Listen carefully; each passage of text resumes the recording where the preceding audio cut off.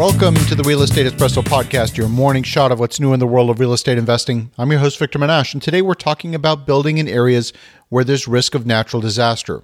Would you build your home next to an active volcano? That sounds like a crazy thing to do. Now, you don't have to build your house next to a volcano to have your house affected by a natural disaster.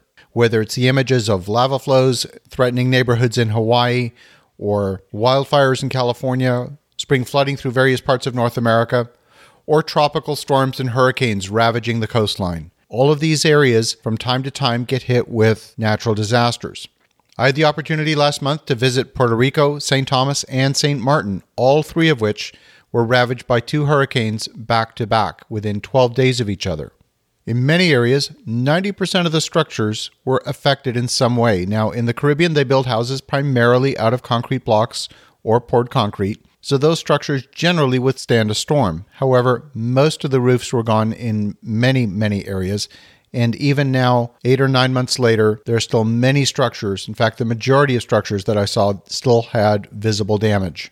The other thing I saw is that there were almost no birds. You know, it's funny, I woke up this morning at about 5:30 to the sound of hundreds and hundreds of birds all around our house. We live close to a wooded area, and the sound of birds first thing in the morning is a wonderful thing. And when I was in St. Thomas and in Puerto Rico and in St. Martin, I saw virtually no birds. In fact, in St. Martin, in the month of April, I saw one bird. That's a shocking thing, to come to an area that is so lush with so much greenery and only see one bird.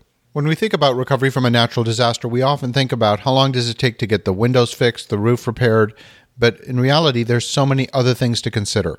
How long is it going to take for trees to grow back, for birds to come back, and for the natural environment to recover from such a storm? Municipalities are becoming much more savvy when it comes to addressing these types of natural disasters. In the past, many cities specified their stormwater handling capacity at a 10-year storm event. Today, most municipalities, in particular in the southern states, are upgrading their specification to handle a 25-year event. In fact, I'm familiar with one Arlington, Texas neighborhood right in the heart of Dallas-Fort Worth Metroplex that is now designated a flood zone.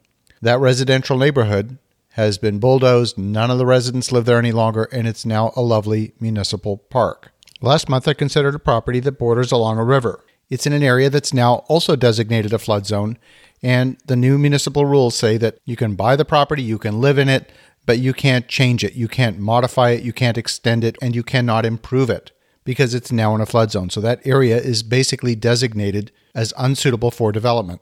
Many people have the attitude that they'll take the risk because whatever risk they're facing will be covered by insurance. And the fact is, many insurance policies have exclusions that exclude explicitly major natural disasters or acts of God. Even having an extra rider on your policy where you, let's say, have flood insurance may not be enough to save you. For example, the property I was just talking about doesn't have to have experienced flood damage to become virtually worthless. As long as the city designates that it's no longer suitable for development and it cannot be renovated, that property is now virtually worthless, and there's no insurance claim. There's no damage. You can't claim anything, but you've destroyed significant value in your property if that rule change comes into place. The point of this entire episode is to point out that there's an extra level of due diligence that's required in these higher risk areas. It's not enough to look at the existing regulations and say, well, the rules allow it, so therefore I'm going to build, and I've got insurance, so therefore I'm covered. We've seen many examples where municipalities have gone backwards and designated areas as unsuitable for development. And when that happens, there's a significant destruction of value, and there's no insurance policy that's going to cover you. Now, it doesn't necessarily take a natural disaster to change the rules. Sometimes a change in local government is enough to change the rules. When you change the people, you change the rules. If you're in the middle of a zoning application, at a time when you're also going through a change of municipal government or perhaps just a municipal election, you're in a higher risk environment than if you were within the same term of a municipal government. In fact, sometimes a change in leadership at your local conservation authority can be enough to change the rules. And while I personally love waterfront property, today if I was to buy waterfront, I would be far more cautious and make sure that the property was high enough above high water to make sure that it was going to be protected in virtually any weather conditions. In the meantime, as you're evaluating properties, pay very close attention to what's happening in the environment around you. Properties are not all equal, and some of them carry more than their share of risk. Have a spectacular day. make some great things happen, and we'll talk to you again tomorrow.